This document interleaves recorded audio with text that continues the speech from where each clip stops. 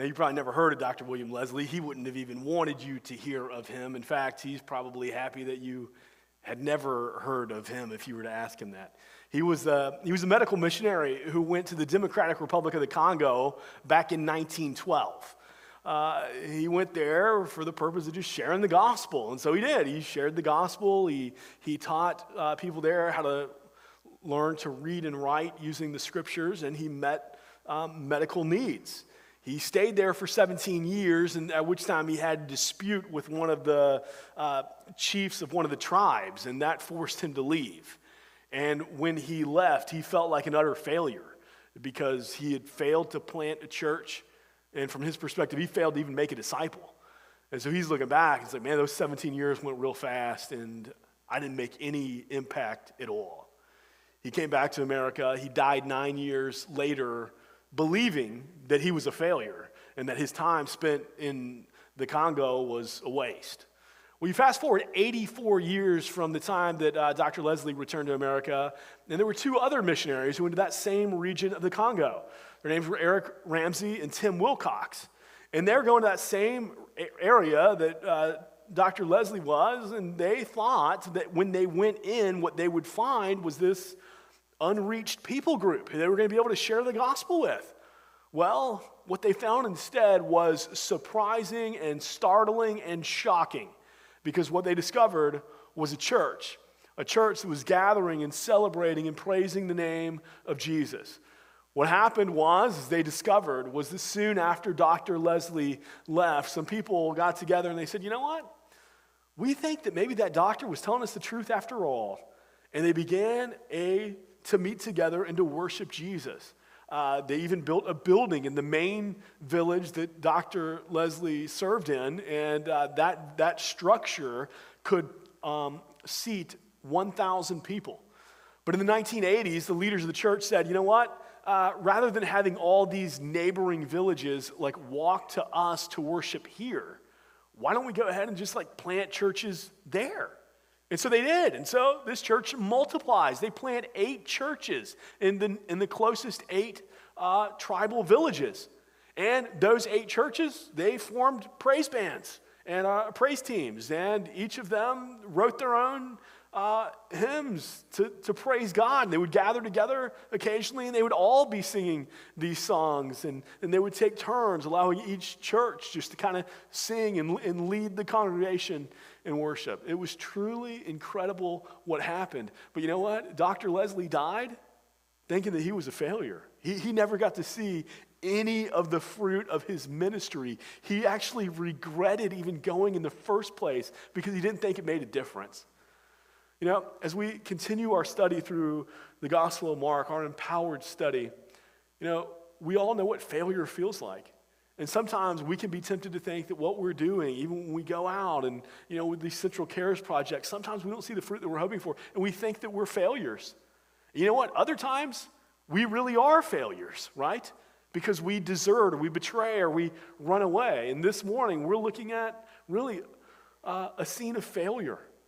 Peter, failure. John Mark, failure. All the disciples, failures. But you know what this painful passage kind of reminds us of? Is that even when we fail, if we know Jesus, we're never alone. We're never abandoned. Let's go ahead, check it out. Mark 14, 43 to 72. Mark 14, 43 to 72, John Mark writes, and immediately, while he was still speaking, Judas came, one of the 12, and with him a crowd with swords and clubs from the chief priests and the scribes and the elders. Now the betrayer had given them a sign, saying, the one I kiss is the man, seize him, and lead him away under guard. And when he came, he went up to him at once and said, Rabbi, and he kissed him. And they laid hands on him and seized him. But one of those who stood by drew his sword and struck the servant of the high priest and cut off his ear. And Jesus said to them, have you come out against a robber with swords and clubs to capture me? Day after day I was with you in the temple teaching, and you did not seize me, but let the scriptures be fulfilled. And they all left him, and they fled. And a young man followed him with nothing but a linen cloth about his body, and they seized him, but he left the linen cloth and ran away naked. And they led Jesus to the high priest, and all the chief priests and the elders and the scribes came together. And Peter had followed him at a distance right into the courtyard of the high priest, and he was sitting with the guards and warming himself at the fire. Now the chief priests and the whole council were seeking testimony against Jesus to put him to death, but they found none. For many bore false witness against him, but their testimony did not agree. And some stood up and bore false witness against him, saying, "We heard him say, 'I will destroy the temple that is made with hands, and in 3 days I'll build another not made with hands.' Yet even about this their testimony did not agree. And the high priest stood up in the midst and asked Jesus, 'Have you no answer to make? What is it these men testify against you?' But he remained silent and made no answer. And again the high priest asked him, 'Are you the Christ, the Son of the Blessed?' And Jesus said, 'I am. And you will see the Son of Man seated at the right hand of power and coming with clouds of heaven.' And the high priest tore his garments and said, 'What further witness do we need? You've heard his blasphemy. What's your decision?' And they all condemned him as deserving death. And some began to spit on him and to cover his face and to strike him, saying to him, 'Prophesy.' And the guards received him with blows. And as Peter was below in the courtyard, one of the servant girls of the high priest came. And seeing Peter warming himself, she looked at him and said, 'You also were with the Nazarene Jesus.' But he denied it, saying, 'I neither know nor understand what you mean.' And he went out into the gateway, and the rooster crowed. And the servant girl saw him and began again to say to the bystanders, 'This man is one of them.' But again he denied it. And after a little while, the bystanders said again to Peter, 'Certainly you are one of them, for you are a Galilean.' But he began to invoke a curse on himself and to swear, 'I do not know this man of whom you speak.' And immediately the rooster crowed a second time, and Peter remembered how Jesus had said to him, 'Before the rooster crows twice, you will deny me 3 times.' And he broke down and he wept." You know, of all the days in ancient history, we actually have a more detailed timeline of what took place in the events of Good Friday than just about any other day in ancient history. But you know, the term Good Friday is kind of a misnomer. It's actually a terrible Friday.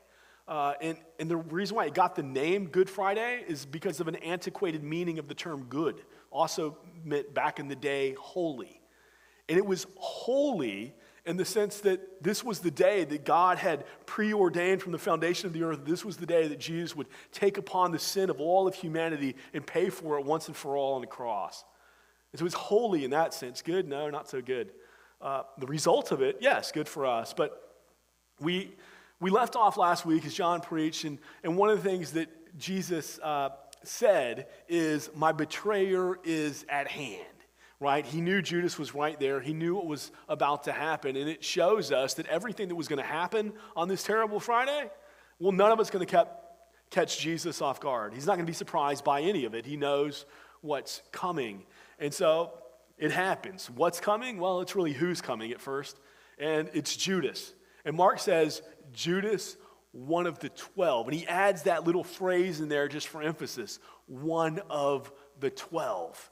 And it's just a gut punch, you know, because we'd heard before how Jesus had told them, "Hey, one of you who's dipping your bread with me in the bowl is going to betray me." And you hear it, but there's like, you're hoping against hope that somehow Jesus is talking metaphorically or something. Like somehow it's going to be someone else, like not really one of the 12. And Peter or Mark here just puts it out there that no, it's one of the 12. It is Judas. And Judas comes, not alone. He's coming with a crowd, Mark writes. And that word for crowd is the Greek word spira. It means 1/6 of a legion. And we know that a legion of soldiers is 6,000 soldiers. And so 1/6 of that, 600, right? So Judas is coming with 600 soldiers to capture Jesus in the Garden of Gethsemane. Now, the Garden of Gethsemane is not a big garden, okay? It's a relatively small place. And in this small place, in the middle of the night, here comes 600 soldiers. And they're all armed with hand swords and clubs because they're expecting a fight. They think there's going to be a battle and they're going to have to wage a war and everything to capture Jesus. Why? Because he's been labeled an insurrectionist. Earlier in the week, they had to capture an insurrectionist. We know just from history, Josephus, that they captured an insurrectionist earlier in the week. They'd actually had to chase him around the countryside before they actually captured him. By the way, you know this insurrectionist. His name's Barabbas. And so they had just captured him, and they're thinking, okay, now there's another fight on our hands to get Jesus. And Jesus even asked them, are you coming at me like I'm a robber or something? What's up with all this? Now, Judas, he runs right up to Jesus, and there's just this false affection by Judas. It's almost like it turns your stomach, doesn't it? How he's going to run up, and he's just going to play these games, and he's going to say to Jesus, "Oh, Rabbi," right? He's just going to, "Oh, Rabbi," and act so affectionately towards him and begin to kiss him and he's just playing games. He's putting on masks. And we've all put on masks at one time or another in our lives where we try to act like we're one thing when really we're something else, or we feel one way when really we feel another way. We've all put on masks. And actually sometimes, like a church gathering like this, we can be the worst because we want everybody to think that we're so spiritual or so good, or we have this Bible knowledge that maybe we don't really have, or we walk closer with Jesus than maybe we really do. And, so we don't want to go too deep, just kind of keep things on the surface, and that way we can kind of keep it all good. Listen, Jesus, he died to expose all that. He wants to expose all these masks and all the games and all this. Like, just be real. Here's where I'm at. Do I want to stay here? No, I want to grow. I hope all of us are able to say, a year from now, I know Jesus and I walk more faithfully with Jesus today than I did last year. I hope that's your testimony. I hope that's my testimony. But sometimes what prevents us from that is trying to act like we got it all together. And this is Jude just putting on the mask. Jesus died. You know what? You can't actually love people until you remove the mask. Otherwise, what happens? You're just trying to impress people. You're trying to please people, trying to influence people to think one thing when really there's another truth out there, another reality. And so what enables us to love as we've been loved is to set aside the mask, to be real about who we are and who God has made us to be and how we're growing. Stop putting on the mask and just find your identity in Jesus. And then there's this greater depth that's able to take place. Judas, it's all about him. There's this selfishness. And so he's wearing a mask and he runs up and he kissed Jesus. Now, in those days, you should know, there was like a whole lot of kissing going on, okay? It was the culture of the day. They kissed a lot. Servants would kiss their masters on the feet, okay? Those who were inferior would kiss the back of the hand of those who were in authority. Students would kiss the palm of the hand of their teacher.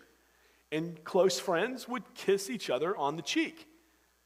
And this is what Judas does. He runs up to Jesus and he kisses him on the cheek as if they're best of friends, right? And he's just playing the game. And what's interesting here is that this term kiss is actually in the present tense. So you get the idea that Judas is just kind of pecking away, he's just kissing him and kissing him and kissing him and acting as if they're best friends over and over and over again. And Jesus allows him to do it. And so we have this incredible scene here. We have Judas, a man possessed by Satan, and we have Jesus, a man possessed by God. And in this moment here in the garden, a man empowered by Satan and a man empowered by God embrace in the garden. And that kiss, well, it reverberates throughout all of humanity, all of human history. Can feel the effects of what is now put into place. Now, as he kisses them, it's a sign to the people, to the crowd with him, the soldiers, this is the guy. Whether they really needed the sign is somewhat debated. Some people think, maybe Peter or somebody else might have stepped in and tried to pretend to be Jesus, so Judas wanted to just be really clear, hey, this is Jesus. And that's possible. That might have had something to do with it. More likely, though, the more likely reason why Judas was kissing Jesus is basically this is his witness statement for the prosecution against Jesus. So here's one of the 12, and this is his statement that everyone can see, and his just ultimate act of betrayal against Jesus. Now, with this kiss, the mob ensues. And Mark wants to paint this picture for us so we can just kind of feel the tension of all these people coming with swords and clubs and everything and seizing Jesus and grabbing Jesus. And in the midst of this just really terrifying scene in the middle of the night, somebody takes out a sword and strikes off the ear of the servant of the high priest. And Mark doesn't tell us who it was. That's not the point of Mark's. He's not trying to lay blame on someone or point out who. He doesn't tell us who it was. And in fact, in Mark's gospel, Jesus doesn't even rebuke who did it. No, in Mark's gospel, Jesus rebukes the crowds who've come to get him. He said, "Why are you coming at me like this? You're coming at me with swords and clubs and all this violence. I mean, everything I've told you, if you wanted to get me, I was in the temple courts. You've heard me preaching. You could have got me all these times. And now you're going to come like this?" See, he's just pointing out their hypocrisy. And he's also telling them, and right now, Scripture is being fulfilled. And it was. You know, just moments earlier, the disciples, they couldn't stay awake. And now, well, they're awake kind of. They're awake physically. But they're still asleep spiritually. So they all leave him. They all run. You know, we sang this morning that all our victories are found in Christ, and that's true. But on the flip side of that, all our failures are found apart from Christ. That's also true. And so these, as they wake up to the reality, they're not focused on Jesus. They're just focused on themselves. As they're hightailing it out of there, they just want to get to a place of safety, self-preservation. They're deserters, all of them. And just as Jesus said they would be, just as Zechariah had prophesied as well. And so we're told of one young man who was following Jesus and kind of closely, and he gets there, and the guards, they seize him, and somehow he's able to escape, and in the process of escaping, the linen cloth wrapped around him, the only covering he had, falls off in the process, and he's just running away from there stark naked. Now, who that is? Most likely John Mark. None of the other gospel writers include this detail. Most likely what's happening here is John Mark is just writing this, just letting us know his own just remorseful testimony of what happened as he just kind of signs this book. And he's saying, hey, I was a deserter too. I left too. I ran away too. You know, Jesus had told his disciples numerous times, stay awake, be on guard, stay awake. Just that night, stay awake, keep watch. And what happened? They're all sleeping. Literally sleeping, physically sleeping, yes, but spiritually sleeping as well. See, to sleep is to stop praying, to stop, no longer recognize the need to pray. The disciples, they stop praying because they're unaware that they're in the midst of a trial. Jesus told them over and over again, but the disciples, they're still spiritually groggy. They do not understand what was going to happen in the middle of that night. And so when crunch time comes and they kind of get up, well, they're just going through the motions, and so they're all going in the wrong direction. You know, sometimes we stop praying too because we fail to realize that we're in a trial. And so we sleep because we're asleep to the fact that the principalities of this world, they hate Christianity. They hate the gospel. And they just want us neutralized so that we're not even thinking about it. And if we're not even thinking about it, we're asleep. To sleep is also to be unaware of the trial you're in or to accept it as God's will. Right? The disciples, they only heard what they wanted to hear. Their minds couldn't process this idea that God's will could actually be that Jesus would suffer and die. Right, that thought over and over, no, it's never going to happen to you, Jesus. You're kind of crazy. You know, we love you, but this is a little weird. They could never get there. They just could never understand that suffering, the necessity of suffering. This is the point of Mark's gospel, that in this life there will be suffering. And to be a disciple, you must take up your cross and follow Jesus. And they could never understand that. Because they thought, hey, if I'm walking with God, then life is just like a bunch of roses, It's just all like a fairy tale. It's so great. And what Jesus is trying to get through their heads is, no, this life is a life of suffering.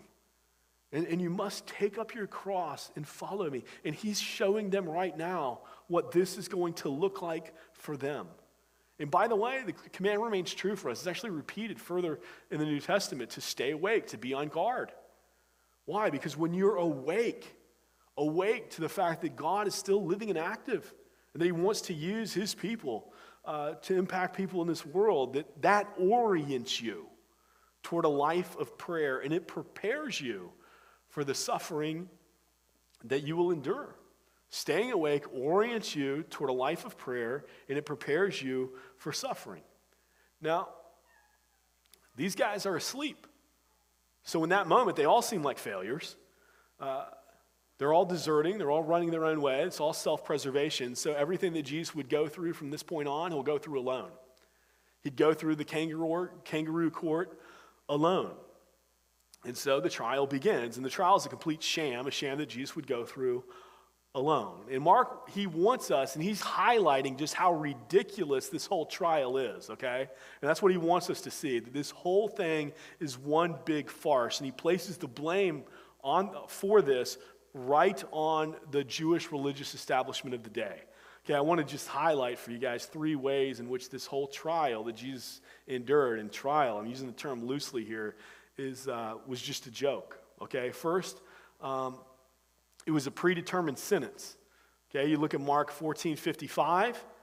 All they're trying to do is determine how Jesus is going to die, right? It's a predetermined sentence. They already know he's guilty, and they already know the penalty. It's going to be death. The whole point of the trial is finding a way how they can justify it. It's already predetermined. Now, you and I know enough. We don't have to be legal scholars or anything to know that if the verdict is already in before the trial even begins, it's a joke, right? And so that's what's happening here. The verdict is in before the trial begins. They've already determined he's guilty. They've already determined the sentence. It's crucifixion. It's death. Now it's just a matter of time before they get there. Second, as if all that's not bad enough, the Jewish leaders produced false testimony against Jesus. You can look Mark 14:56 through 59. According to the Old Testament law, if you perjure yourself, if you bear false testimony, the penalty for that is that you would be taken out and stoned. These guys, they're guilty of perjury. They're guilty of lying. Their stories aren't adding up. They're just contradicting each other as they're trying to testify about Jesus. But what happens? We're just going to overlook all that. These were the ones who were supposed to uphold the law of Moses, these high priests. But they don't do that. And the Pharisees who are providing the testimony, these are the guys who try and convince everybody how religious they are and how they follow every jot and tittle of the law. And now here, when it comes to this trial and their testimony against Jesus, no, all that can be just set aside. We don't have to follow it here. No big deal. And the high priest, they'll just look the other way. See, what we're seeing is a complete mockery. It's a mockery of justice, the law being completely set aside. Lastly, Jesus was denied a proper defense by the Jewish leaders. The leaders predetermined the sentence, they produced false testimony, and they prevented a proper defense. Now, something interesting right here. Mark 14:60. The high priest stands up, comes forward, and questions Jesus. In that day, that was illegal. The high priest, he's the judge. He's not the prosecuting attorney. He was not allowed to question the witnesses. It was not done. It was not heard of. It was not even legal. But here, in this case, it doesn't matter, right? And so that's all set aside. Hey, all their witnesses who they have coming up to testify against Jesus, they can't get their story straight. They're contradicting each other. So the high priest, he steps in. He's like, I'll just be the prosecuting attorney myself. And so he asks him about the things that he's done, and Jesus just silenced, and then he asks him about who he is. He says, is it true that you're the Christ? That you're the Son of the Blessed? Is this true? It's interesting what Jesus says, isn't it? Just 2 words at first. I am. The Greek, ego eimi, I am. Not I am he. Not, yeah, I'm the one you're looking for. Yeah, I'm that guy. No, he says simply, I am. And you know why that's significant? So you remember back to Exodus 3, 13 and 14? Moses is talking to Yahweh. And Moses is talking to Yahweh and saying, hey, God, what am I supposed to tell the people about you? Like who you are? Because the Israelites in that day, as they're in bondage and slavery in Egypt, they believed that God was the God of Abraham, that he was the God of Jacob, that he was the God of Israel. What they struggled to believe was that he was the God in the present. Because they thought, if God was really God now, if he was the God of us, why would he be like this?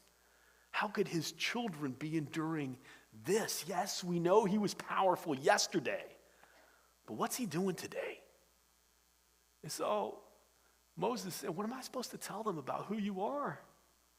It's not that people needed a name for God. They had names. They had Yahweh. They had Elohim. They knew things to call him. And he says, you tell them, I am. I am. What's he saying? He's saying, I am. I'm present. You can't just kind of block me off in some kind of time period and just kind of set me back there. I'm just as present today as I was then. I'm sovereign over everything that's going on in your life right now. Everything that's happening to the children of the Hebrews, I'm sovereign over all of that. I am. And so here Jesus is, and he says the same thing. I am. I'm sovereign over all this. Even in this sham of a courtroom, this kangaroo court, when everything is stacked against him and the sentence is already predetermined and there's all kind of false testimony going on, and the judge begins to take on responsibilities that he's not even allowed to take on. Jesus says, I am. I'm sovereign. I'm powerful, even in this. And in case the religious leaders missed what Jesus was saying, he just has a little fun with them, and then he quotes one of their most revered prophets, Daniel. He says, hey, by the way, I'm also the one that Daniel prophesied about. The one that Daniel had that whole vision about, that's me. And so one day, you will see me again. And you'll see me coming in the clouds of heaven and seating at the right hand in the place of power. You'll see all that. Just as Paul would later write to the Philippian church that one day every knee would bow and every tongue would confess that Jesus Christ is Lord. And so what's he doing? He's just telling them of their own judgment. Because while they might one day acknowledge it, for them it will be too late. They will acknowledge the truth, but it will be too late, and they will spend eternity apart from him alone. And so while Jesus is going through this trial alone, they will one day spend eternity alone. And as Jesus is going through the trial, Peter, he had left, but he'd come within just eye shot to try to watch what was happening. And he melts down, just like Jesus said he would. It was Peter, by the way, we know from the other gospel writers, who struck the sword or struck the ear off the servant of the high priest. And he went out and he was the one who, can you imagine? There's 600 soldiers coming to get Jesus. And this guy, he's so brave. He's got like one little sword, and he runs out at 600 soldiers to defend Jesus and chops one of the ears off. He's that brave. He's running into 600 to try to take them all on. And now, just a couple hours later, he's folding like cheap lawn furniture in front of the interrogation of a teenage girl. It's how fast just everything changes. And his first response is typical, when you're lying. He just kind of pleads ignorance. I don't even understand what you're talking about. What does that even mean? Who is Jesus, by the way? I don't even know what you're talking about. And so he just pleads ignorance. You imagine he's frustrated. He just wants to see what's happening. And I imagine the frustration grew because even though he denied, the servant girl, she's going around to all the people standing by, and she's like, I'm pretty sure he was. He might be saying no, but I'm telling you, this story doesn't really add up. Look at him. He looks like a Galilean. He talks like a Galilean. He's not from around. Have you seen him before? I'm pretty sure he's with Jesus. And so then Peter, he's denying it again. No, I don't know what you're talking about. I don't know. His second denial. And by the third time, it's now the bystanders are jumping in too, and they're saying, "Oh, you have to be one of them. I mean, you are a Galilean. Your accent gives you away. We know you're from Galilee. That's the region where Jesus was doing a whole lot of his ministry and where he called most of his disciples. Yeah, it makes sense. You have to be one of them." And by this time, Peter says effectively, okay, if my language is giving me away, let me give you some language that might not give me away. And so he begins swearing. I don't blankety blank know the man. But more than just swearing, he's also calling down a curse on himself. Do you catch that in Mark's gospel? And that word for calling down a curse is the word anathema. What Peter is effectively saying is, hey, if I'm lying to you guys right now, may I become an anathema. In other words, may I be cursed and condemned to hell if I'm lying to you. So this is how strong Peter's denial is, right? He's swearing, he's using he's just cursing like a sailor, right? And he's doing that, and at the same time, he's saying, I deserve to be damned to hell if I'm lying to you guys right now. Did he convince the crowds? Don't know. Doesn't matter. What matters? The rooster crowed the second time. And that rooster crows the second time, and Peter has this flashback to just what had happened that night when Jesus had told him, "No, you're going to deny me. Before the rooster crows twice, you'll deny me 3 times. And his mind flashes back, and he just breaks down, and he weeps bitterly. He sobs heavily. Jesus faced his persecutors alone. He took on the weight of our sin alone. He died alone. He went through all of this agony alone to do the will of the Father so that you and I never have to be alone. Not even in our worst moments. We never have to be alone." See, here's the thing. The disciples, they were all betrayers, right? That's why when Jesus said, "Hey, one of you is going to betray me," they're all asking, "Is it me?" Because they all know their hearts. They all know how they've thought about betraying, and now we've seen it. They've all run. They've all deserted him. Every last one of them, they've all left. They're all betrayers. They're like Judas in their own way. They've all betrayed. They've all deserted. They've all run away, and we have too. We've had those moments where we've betrayed, we've deserted, we've run our own ways. We've all been there. But you know the difference between Peter and John Mark and the other disciples compared to Judas? Repentance. Peter, he sees what he's done, and he just breaks down and he cries and he's sobbing right there. You see the heart of repentance immediately. And so he can say something like, "I deserve to be damned to hell if I'm lying about this." And Jesus would come back and say, "Peter, feed my sheep. Do you love me?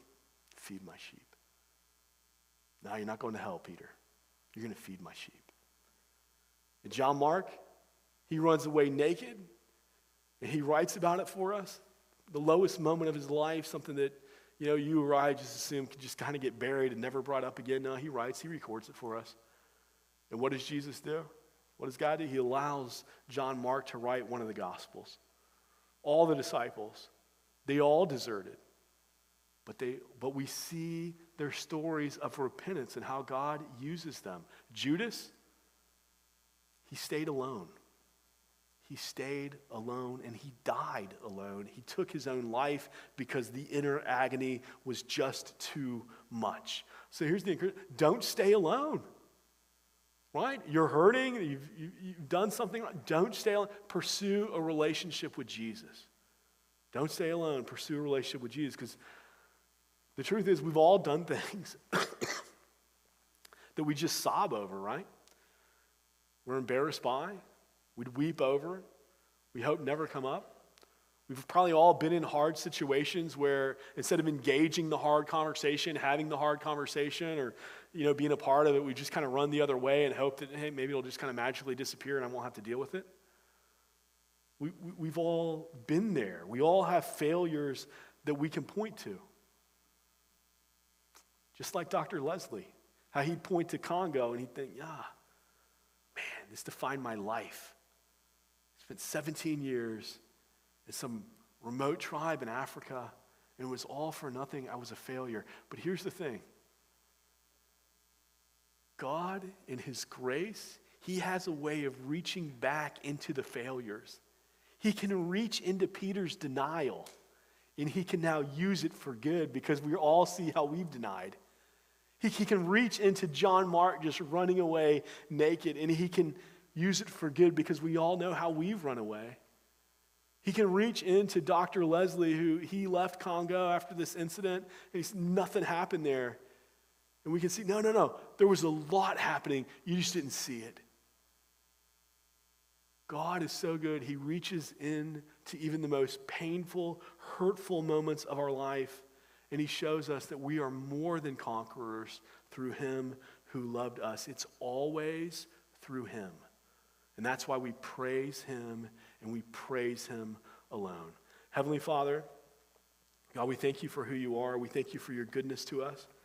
That even when we were enemies, the Bible says, that Jesus died for us. Even when we betrayed, even when we ran away, Jesus died for us. So God, may we run to him, pursue that relationship with him, and get to see how he writes his story on our lives as we share the goodness of your gospel and impact others. We need your help to do this. So we ask this by the power of your Holy Spirit and the grace of your Son, Jesus Christ. Amen.